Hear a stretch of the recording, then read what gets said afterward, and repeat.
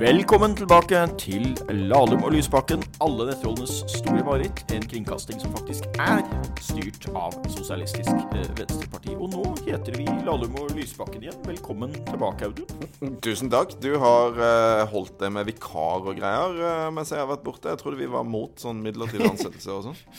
Ja, vi får vel si det akseptabelt i dette tilfellet. Men hvordan har det gått med sykemeldingen din og behandlingen? Nå er jeg altså frisk som en fisk og tilbake i jobb, men det har jo tatt litt tid, så jeg har vært 2,5 måneder borte. Det har vært spesielt. Jeg har rett og slett hatt en operasjon i hjernen. Det er jo en del mennesker som har ment lenge at jeg har trengt en operasjon i hjernen. Jeg tror de kommer til å bli skuffet, for sånn foreløpig så føler jeg meg omtrent som før. Ja. Jeg tror Göran Persson fikk jo en del bråk for en del år siden fordi han hadde visst nok fått særbehandling og fått en hofteoperasjon fortere, og da var det et spørsmål i den svenske versjonen av Nytt på Nytt hvorfor det var sterke reaksjoner på den operasjonen, og da forsøkte de å svare at alle visste at det var i hodet den feilen. Så det er nok flere politikere som har hørt den ja. Ulike versjoner, men du ser da opplagt ut og ser ut som formen er god nå. Jeg føler meg fin. Jeg har litt sånn arri bak hodet her, så men jeg er pent sydd sammen. Nei, det som skjedde var at jeg fikk et epilepsianfall før sommeren i fjor. Så da bar det av gårde med ambulanse til Ullevål sykehus. Det var jo ikke noe trivelig, altså. Det skal jeg innrømme. Det var noen få uker før valgkampen, og jeg skjønte ikke hva det var. Men det viste seg da at det var epilepsi, og at det skyldtes en sånn misdannelse på en blodåre. Så det jeg har gjort nå rett og slett, eller det er jo ikke jeg som har gjort det da. De flinke kirurgene har fjernet denne her misdannelsen. Så nå skal alt være i orden. Men visste du at du hadde epilepsi fra før? Nei, jeg fikk et par anfall før sommeren i fjor. Så det var en sykdom jeg ikke var spesielt kjent med. Det er mange nordmenn som lever med det. Og jeg har skjønt at jeg var heldig som kunne få operert det bort. Og det betyr forhåpentligvis at jeg ikke får det igjen. Men det har jo for eksempel gjort at jeg nå ikke har kjørt bil på 9 måneder. I valgkampen i fjor. Så det var akkurat denne valgkampen TV 2 bestemte seg for at de skulle ha partilederen til å gjøre bak rattet. Så. Ja, det er jo også fryktelig dårlig tagning. Men har du også fått noen nye perspektiver når du så å si har sett litt mer av det norske helsevesenet og velferdsstaten fra innsiden her? Altså, jeg må bare si at jeg kjenner på veldig stor takknemlighet, altså. Tenk å leve i et land hvor det ikke er business, men behovene dine som bestemmer hva slags hjelp du får. Sant? Jeg grudde meg til den operasjonen også, men samtidig så følte jeg meg veldig trygge hender. Så jeg synes de her legene og sykepleierne og hjelpepleierne og alle som jobber i helsevesenet vårt, de skal vi takke og hylle. Det er jo et av de store fremskrittene i det norske samfunnet, både at teknologien og muligheten har gått så mye fremover, og at vi har klart å ha sammenlignet med de aller fleste land da.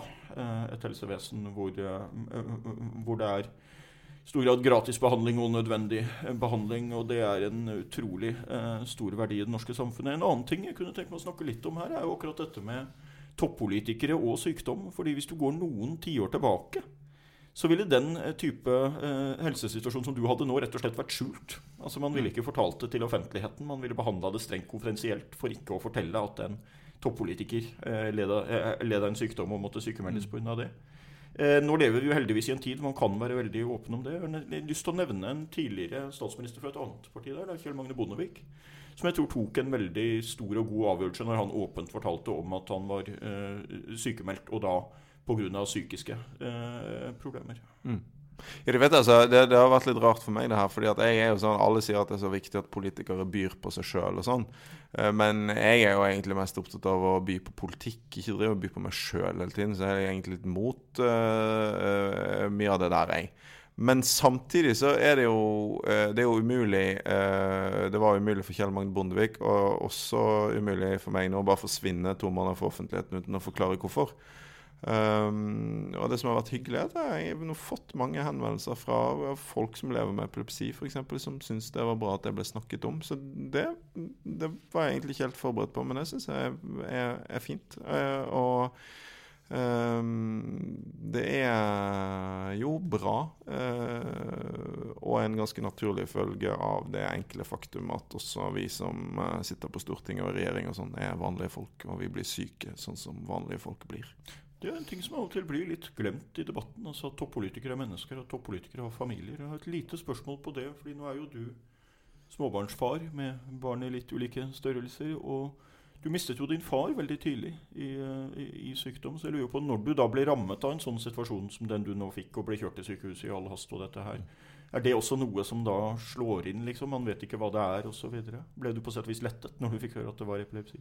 Ja, det vil jeg jo faktisk si, fordi det jo mange nordmenn som lever godt med epilepsi, så det å få en forklaring på hva det var for noe, det absolutt en lettelse, ja. Jeg fikk jo dessuten etter hvert vist at de sannsynligvis kunne gjøre noe med det.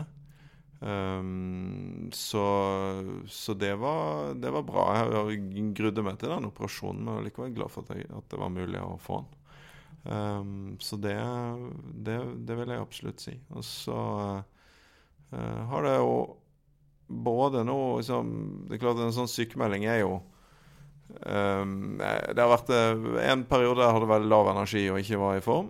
Men så har det jo også vært noen uker nå der jeg bare måtte holde meg i ro for å kunne begynne å jobbe igjen. Og det har jo vært en mulighet til en litt roligere tid, og også se politikken litt utenfra. Det kan være sunt iblant, det også. Altså. Det ser jo ganske annerledes ut enn når du går rundt inne her på Stortinget hver dag. Det har vært en sunn påminnelse, tror jeg. All forståelse for at du har følt deg rastløs når du har sett en del ting som har skjedd de siste ukene. I hvert ja. fall, og det må vi vel kanskje litt over på nå.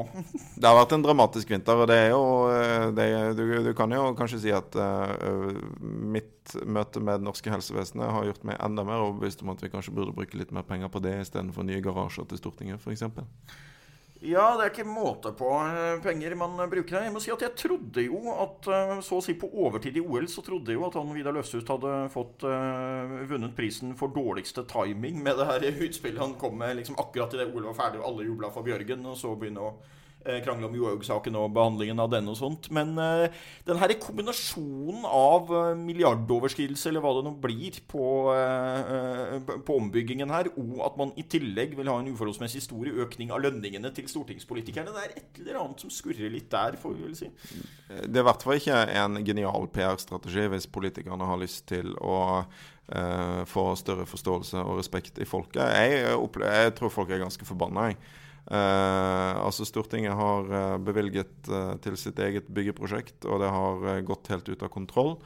Og nå det jo sånn som det har blitt I norsk politikk, nemlig at når presidenten blir spurt om hva konsekvenser det for han, så skal han ta ansvar ved å bli sittende, og så videre, og så videre, og så videre. Ting får ikke konsekvenser for noen. Og så på toppen av det hele så det nå altså en diskusjon om ikke det på tide at stortingsrepresentantene får millionlønn. Som om det var altså lønnsgaloppen blant de rikeste folkene I Norge som politikere skal sammenlignes med, og ikke levekårene for vanlige folk. Det bærer galt av sted da, Hans Olav. Det jo som om vi skal begynne å sammenligne oss med vellykkede forfattere og andre som tjener mye penger. Vi må heller sammenligne oss med vanlige folk.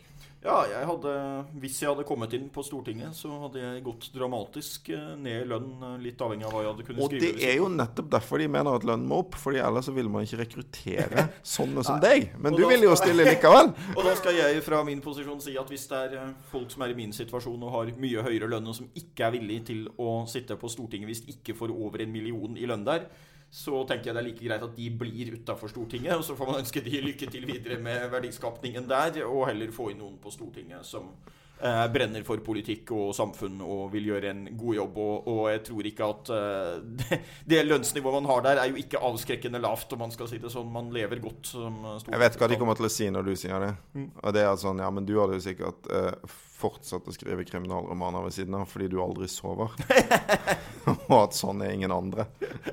Jeg vet ikke hvordan det der hadde blitt faktisk, men økonomisk sett det ikke åpenbart at det ville vært et fordelaktig prosjekt for meg å komme inn. Det tenkte jeg aldri på. Men det var noen andre som kom inn fra Oppland, skulle jeg til å si. Det var det. Og jeg vet ikke om vi skal gå litt videre på det, for det klart at det en litt spesiell situasjon, og jeg har ligget litt lavt med å si noe om det, fordi det var jo en av mine motkandidater fra valgkampen, Olemic Thommessen, som da var førstekandidat for Høyre I mitt fylke, eller det fylket vi stilte til valget, Oppland. Og jeg vil si at mine møter med han, vi har alltid vært politisk uenige, men det har alltid vært veldig hyggelig å møte Olemic, en ryddig og grei tone og så videre i valgkampen. Jeg skrev en gratulasjon til han, som fortsatt ligger ute på Facebook-siden hans, eller hvor det nå da han ble stortingspresident.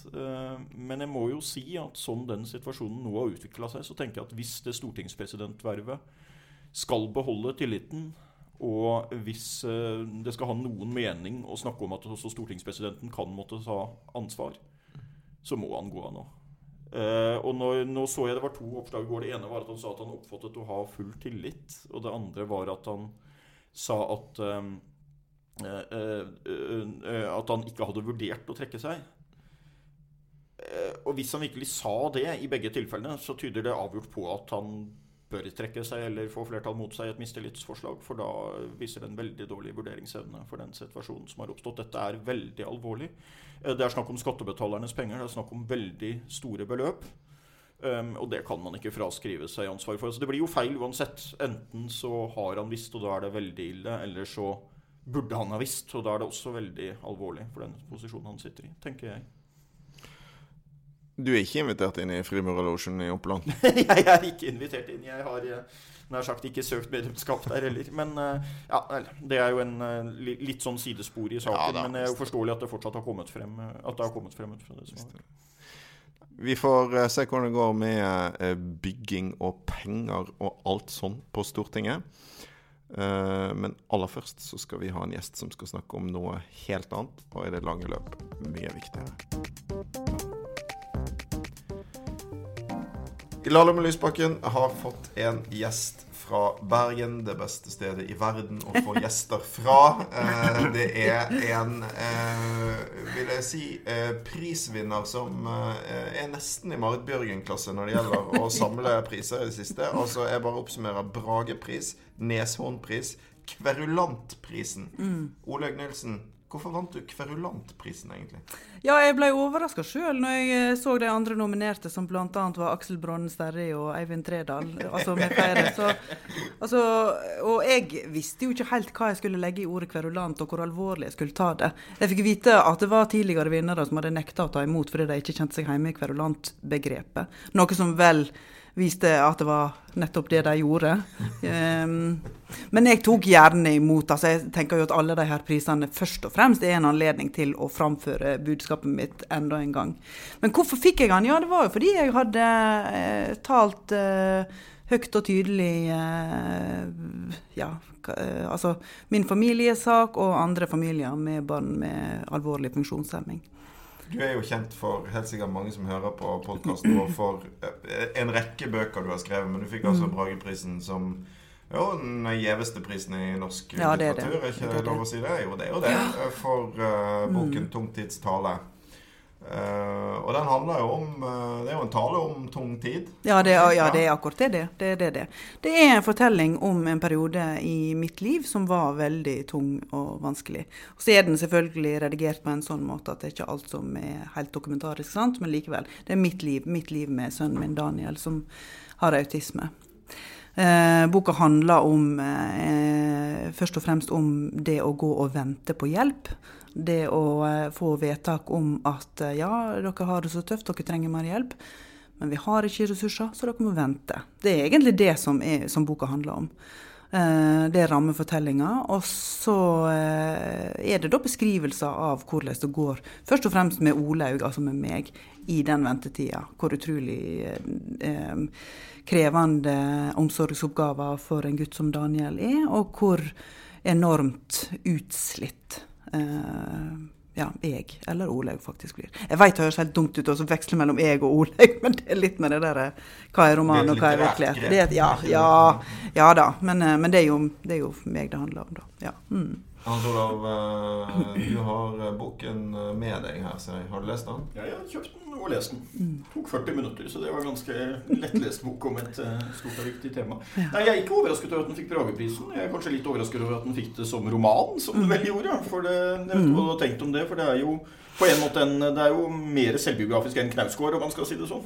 Ja, det tror jeg helt sikkert at du har rett i. Og jeg snakket med Halvdan Freihov om det. Han skrev, nå er det vel 10, kanskje 14 år siden han skrev om Kjære Gabriel, som handler om hans sønn med autisme.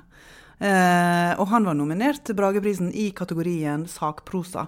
Selv om han nok har gjort akkurat de samme type grep som jeg har gjort med å konsentrere episoder og scener, og bytte litt på rekkefølgen på ting, bytte episoder fra en instans til en annen, og så videre. Jeg vet ikke om han har diktet opp scener, det et par scener jeg har diktet opp, men alt kunne ha vært sant. Og ingenting av det som handler om Daniel har jeg løget, det bare kanskje flyttet noen episoder, men alle beskrivelser av han helt sanne. Så det kan du si, altså, og dette har jeg jo reflektert mye om, og jeg fikk til og med støtte fra NFF, altså Faglitterærforbundet, som jeg måtte betale tilbake. Ja, fordi det ble en roman? Ja, fordi det ble en roman. Og dette handler, men er det helt rimelig? Ja, nei da, det gikk vel opp sånn økonomisk. Men dette er jo rett og slett litteraturpolitikk, sant? Altså, hva hører hjemme hvor? Og det er litt for rigid, synes jeg egentlig, men det handler jo nettopp om de støtteordningene. Så de må jo passe på, sant? Ja, men la oss gå tilbake til temaet, for det er jo et veldig stort og viktig tema, og en veldig gripende bok om et viktig tema. Takk. Så det er jo, forstår jo at det har vært en veldig krevende situasjon for deg og din familie, og ikke minst denne oppi alt det andre med alt arbeidet medfører å ha et barn med så spesielle behov, så forteller du jo veldig levende om dette, hvordan du også liksom møter byråkratiet og motstand og definisjoner og blir sendt frem og tilbake mellom instanser og sånt. Det må være en veldig stor belastning oppi det hele. Ja, og det har det jo vært. Og en av rammebetingelsene er at jeg og mannen min ikke har lyst til å sette psykisk utviklingshemming som diagnose. Autismediagnosen er opplagt, men psykisk utviklingshemming som diagnose ble vi presset til å sette. Fordi Daniel skulle få en bestemt type hjelp. At det var nødvendig at han hadde det navnet og den diagnosen for å havne i den kategorien som de syntes det var enklest at han var i. Men i boka så skriver jeg at vi sier flere ganger at nei, det er eksistensielt. Og det ene er at Daniel som liten gutt hadde språk, viste sterke kognitive evner og framstod egentlig på alle slags vis som en helt vanlig gutt. Så det er jo den ene grunnen til at det er vanskelig å akseptere at han skal være psykisk utviklingshemmet. Og det andre er at autisme i seg selv, altså det er jo kjent at autisme er en diagnose som skal beskrive et bredt spekter fra det fra det nesten normale, og med kanskje sterke kognitive evner, til tungt preget av autismen. Så en skal i prinsippet ikke behøve å sette psykisk utviklingshemmet som tilleggsdiagnose. For autisme er noe annet. Autisme har ikke nødvendigvis, har som oftest ikke noen hverken medisinsk forklaring, noen forklaring i hjernen. Som oftest kan du ikke peke på hva det er som har gjort at det enkelte barn har fått autisme. Men likevel så er det en stor funksjonshemming, men du vet ikke hvor sterke eller hvor svake kognitive evner som ligger bak. Og så kan en si, det er jo bare teknisk, det er jo bare, hva så, sant? Fordi at Daniel framstår på alle slags vis som psykisk utviklingshemmet. Han har veldig lite språk, han er veldig utagerende, han kan være selvskadende. Og vi har ikke klart å lokke fram de kognitive evnene som vi så når han var barn. Men likevel, det er jo et sånt prinsipp, ikke sant? Som det er vondt å fravike. Men gjennom boka så er det jo det som skjer, at vi ble nødt til å akseptere at han skulle ha psykisk utviklingshemming som diagnose. Og den diagnosen kunne de bare sette uten å ta noen tester, fordi det var jo bare en proforma ting for å plassere han i rett bås, for å få rett hjelp. På venstresiden så er vi jo på en måte vant til å hylle velferdsstaten vår, forsvare velferdsstaten vår. Jeg sa jo akkurat tidligere her på podcasten hvor glad jeg var for den hjelpen jeg fikk når jeg var innlagt på sykehus for ikke lenge siden. Det du beskriver er jo en kamp mot systemet. Ja. I boken din, det du har gjort offentlig, hvordan det føles å stange hodet mot et system som kanskje ikke er tilpasset de reelle behovene som finnes. samtidig så er du jo også en som er veldig klar på hvor du står politisk. Hvordan er det for en som liksom skal være glad i velferdsstaten og havne i konflikt med velferdsstaten? Føler du deg sveket? Ja, men jeg kan jo bare si det at jeg elsker jo velferdsstaten. Jeg tenker jo at det var noe som sa til meg at velferdsstaten er den sekulære nåden. Og jeg har en kristen oppdragelse, men har forlatt statskirka. Men jeg tenker at ja, det er helt sant, altså. Sant? Men da må nåden strømme. Den kirkelige nåden, den strømmer. Så det må velferdsstaten også gjøre. Jeg synes jo at noe av det tøffeste har jo vært å kjempe mot egen skyldfølelse. Og kjempe mot egen følelse av at jeg ikke at jeg ikke fortjener den hjelpa jeg ber om. Og det tenker jeg det ligger både i måten de forskjellige instansene som vi henvender oss til svarer oss på. For eksempel så får vi alltid i alle brev, enten det er positivt eller vedtak eller avslag, så står det i alle brev fra forvaltningen at foreldre har selv omsorgsplikt for sine egne barn. Og det vet jeg jo, sant? Det har vi. Selvfølgelig har vi det. Men å få den beskjeden hver eneste gang, det forsterker følelsen av hvor kraftig nederlag det er å be om hjelp, fordi at omsorgsansvaret er for stort. Og så er det jo det der med altså alle slags avslag, alle slags ventelister. Og så tenker jeg også at det ligger litt i den generelle offentlige debatten, i samfunnsfølelsen av at at jeg synes at det oftere får inntrykk av at en skal klare seg selv, en skal fikse ting selv.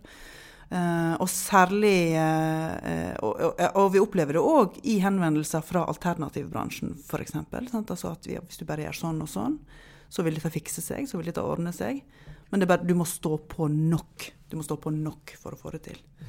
Så, ja.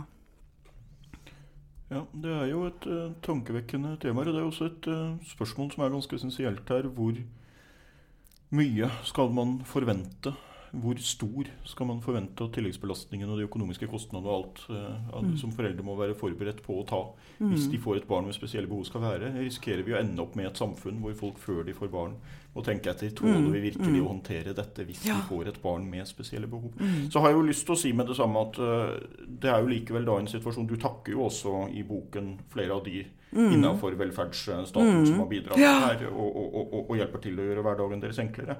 Og det er jo midt oppi det hele, får vi huske at det er jo en mye bedre situasjon i Norge enn det ville vært i mange andre land oppi dette. Men det er jo virkelig tankevekkende sånn. Så det andre er jo dette diagnosehysteriet, man skal sette bokstaver på ting. Jeg opplever jo av og til at jeg blir spurt av fremmede mennesker hvilken diagnose jeg har. Nå har jeg begynt konsekvent å svare menneske. Ja, ikke sant? Ja. Men det er jo det vi alle først og fremst er, og det er jo sånn jeg ser på Daniel også. Og i boka så begynner jeg å spekulere i om jeg selv har en diagnose. Og så konkluderer jeg med at om så hva så, sant? Altså fordi at det viktigste i min situasjon sammen med han er jo ikke at jeg skal ligne han mest mulig i diagnosekriterier. Det viktigste er jo at jeg skal forstå han og klare å hjelpe han. Så og det der og jeg tenker jo, det henger jo sammen med det her med tidlig innsats, ikke sant, i barnehager og skoler. Og at både barnehager og skoler ofte jager diagnosene for å få nettopp hjelp, sant? Altså for å få inn folk fra PPT for eksempel og så videre. Og det tenker jeg også er jo ganske skummel utvikling. For tidlig innsats, ja takk, sant? Men du trenger ikke, altså, en skulle ikke behøve å ha diagnose for å få den tidlige innsatsen. For eksempel om et barn er sen i utvikling av språket. Sett inn hjelp uten at en kaller det noe, sant? Altså det er ikke nødvendig at en hver 5-åring skal ha et navn. Et diagnosenavn for å få hjelp. På lørdag så skrev du, Olaug, en veldig tankevekkende artikkel, synes jeg, i Klassekampen, hvor du er spaltist på side 2 og 3 på lørdagene. Du nevnte ikke egentlig din egen kamp, men du kunne like gjerne gjort det, men du nevnte en rekke andre som jeg tror opplever at de har stanget hodet i velferdssystemet vårt. Pleiepengeaksjonen, de Spinraza saken som har gått nå, der altså det er en voldsom kamp for å få tilgang til medisiner for en ganske liten gruppe. Det er noe i måten folk som slåss for seg selv i dette systemet delegitimeres på, som du reagerte på der, og som grep meg veldig. Ja, og utgangspunktet for at jeg ville skrive om det, for dette var det var min debut som spaltist i Klassekampen faktisk, så det er jeg jo litt stolt over. Men jeg så på debatten som handlet om blant annet Spinraza, der Mari Storstein, som har vært en sånn slags frontfigur i den kampanjen da, argumenterte for at Spinraza også skulle kunne gis til voksne som var syke, og hadde gode begrunnelser for det. Og så ble hun spurt da om, men skjønner ikke du at det er vanskelig for Beslutningsforum? Og det spørsmålet reagerte jeg så kraftig på, fordi at i tillegg til å kjempe for seg selv, sin egen helse, og få nei igjen og igjen, men likevel bare stå på, innhente informasjon, klare å finne informasjon som hverken politikere eller Beslutningsforum har klart å finne. Og så får du det spørsmålet, men skjønner ikke at det er vanskelig for deg. Så må hun i tillegg altså ta ansvaret for følelsene til politikere og beslutningstakere, og det hører ingen plass hjemme. Og jeg kjenner meg jo igjen i det, for jeg synes jo at i Bergen så har jeg mange ganger følt det jeg synes har vært en litt fortvilet kamp, altså. Og jeg har selv kjent på at nå går jeg langt i å være nesten krakilsk, ikke sant, i møte med forskjellige politikere og byråkrater. Og den krakilskheten er jo ikke noe jeg er stolt av, men det blir jo født av en desperasjon. Altså en virkelig hjelpeløs følelse av å ikke bli sett, ikke bli hørt, ikke bli tatt på alvor. Og når da politikere for eksempel svarer med det her er personangrep eller altså forskjellige, eller vi skjønner at du er lei deg, jeg skjønner at dette er tungt for deg, men ikke høre etter på argumentasjonen, men ikke tar oss på alvor som tenkende, argumenterende mennesker, rett og slett fordi vi har det så tøft da. Det blir en sånn der ekstra belastning og en ekstra kamp å ta, har jeg ofte følt. Men med boka synes jeg jo at jeg har kommet over på rett side. Jeg synes jo nå at nå blir jeg tatt på alvor, nå blir jeg sett og hørt, og at jeg på en måte har nådd gjennom den lydmuren da. Men det å skulle argumentere for seg selv, sånn som både pleiepengemødrene gjør, og de SMA-syke, og personer med Down syndrom, det er i seg selv så tøft, for det du risikerer å bli møtt med er jo hets på de mest sårbare sidene dine. Og en avvisning om at ditt liv er ikke verdt å redde. Så jeg synes det er all grunn å ta de minste, mest sårbare gruppene på større alvor, altså. Ole Nilsen, det var litt om tungtidstale. Takk for at du ville være med oss. Vi skal gå fra tung tid til gode ting. Har du en god ting, Hans Olav? Ja, hvis man ikke finner noen gode ting nå, da sliter man altså, for da er man depressivt anlagt, for det har jo vært et OL som ble en av tidenes store norske suksesser, og en ting som var veldig hyggelig denne gangen var at det var så god geografisk fordeling på disse gullmedaljene. Bergen fikk sitt første gull til og med fra et vinter-OL noensinne. Og en ting jeg synes var veldig hyggelig med Johannes Tingnes Bø, så rakk Sogn og Fjordane å få sitt første individuelle OL-gull like før fylket blir lagt ned, og det var virkelig også på tide. Men veldig god fordeling, mange store norske prestasjoner, og det er kort her for eksempel Marit Bjørgen, Lorentzen med skøytegullene og så videre var jo noen av de så å si største prestasjonene, Klæbo ikke minst. Men så tenker jeg samtidig at det var så veldig hyggelig å se at det var noen norske utøvere som så å si virkelig hadde spart opp til et OL-gull og vært der oppe i toppen veldig lenge, som endelig fikk oppleve den store opplevelsen det var å få det nå. Da tenker jeg på for eksempel Astrid Unholt Jacobsen, for eksempel Håvard Bøkko, for eksempel Martin Jonsrud Sundby. Så jeg synes det var både en veldig god geografisk fordeling og en ellers veldig rettferdig fordeling på disse medaljene Norge fikk i OL denne gang, i tillegg til at det var mange. Så bra prestasjoner og god fordeling. Strålende. Ole, har du en god ting som har nå får du har gledet deg over? Ja, nå får jeg også lyst til å si Johannes Stignes Bø, men jeg har jo jeg er jo fra Sogn og Fjordane.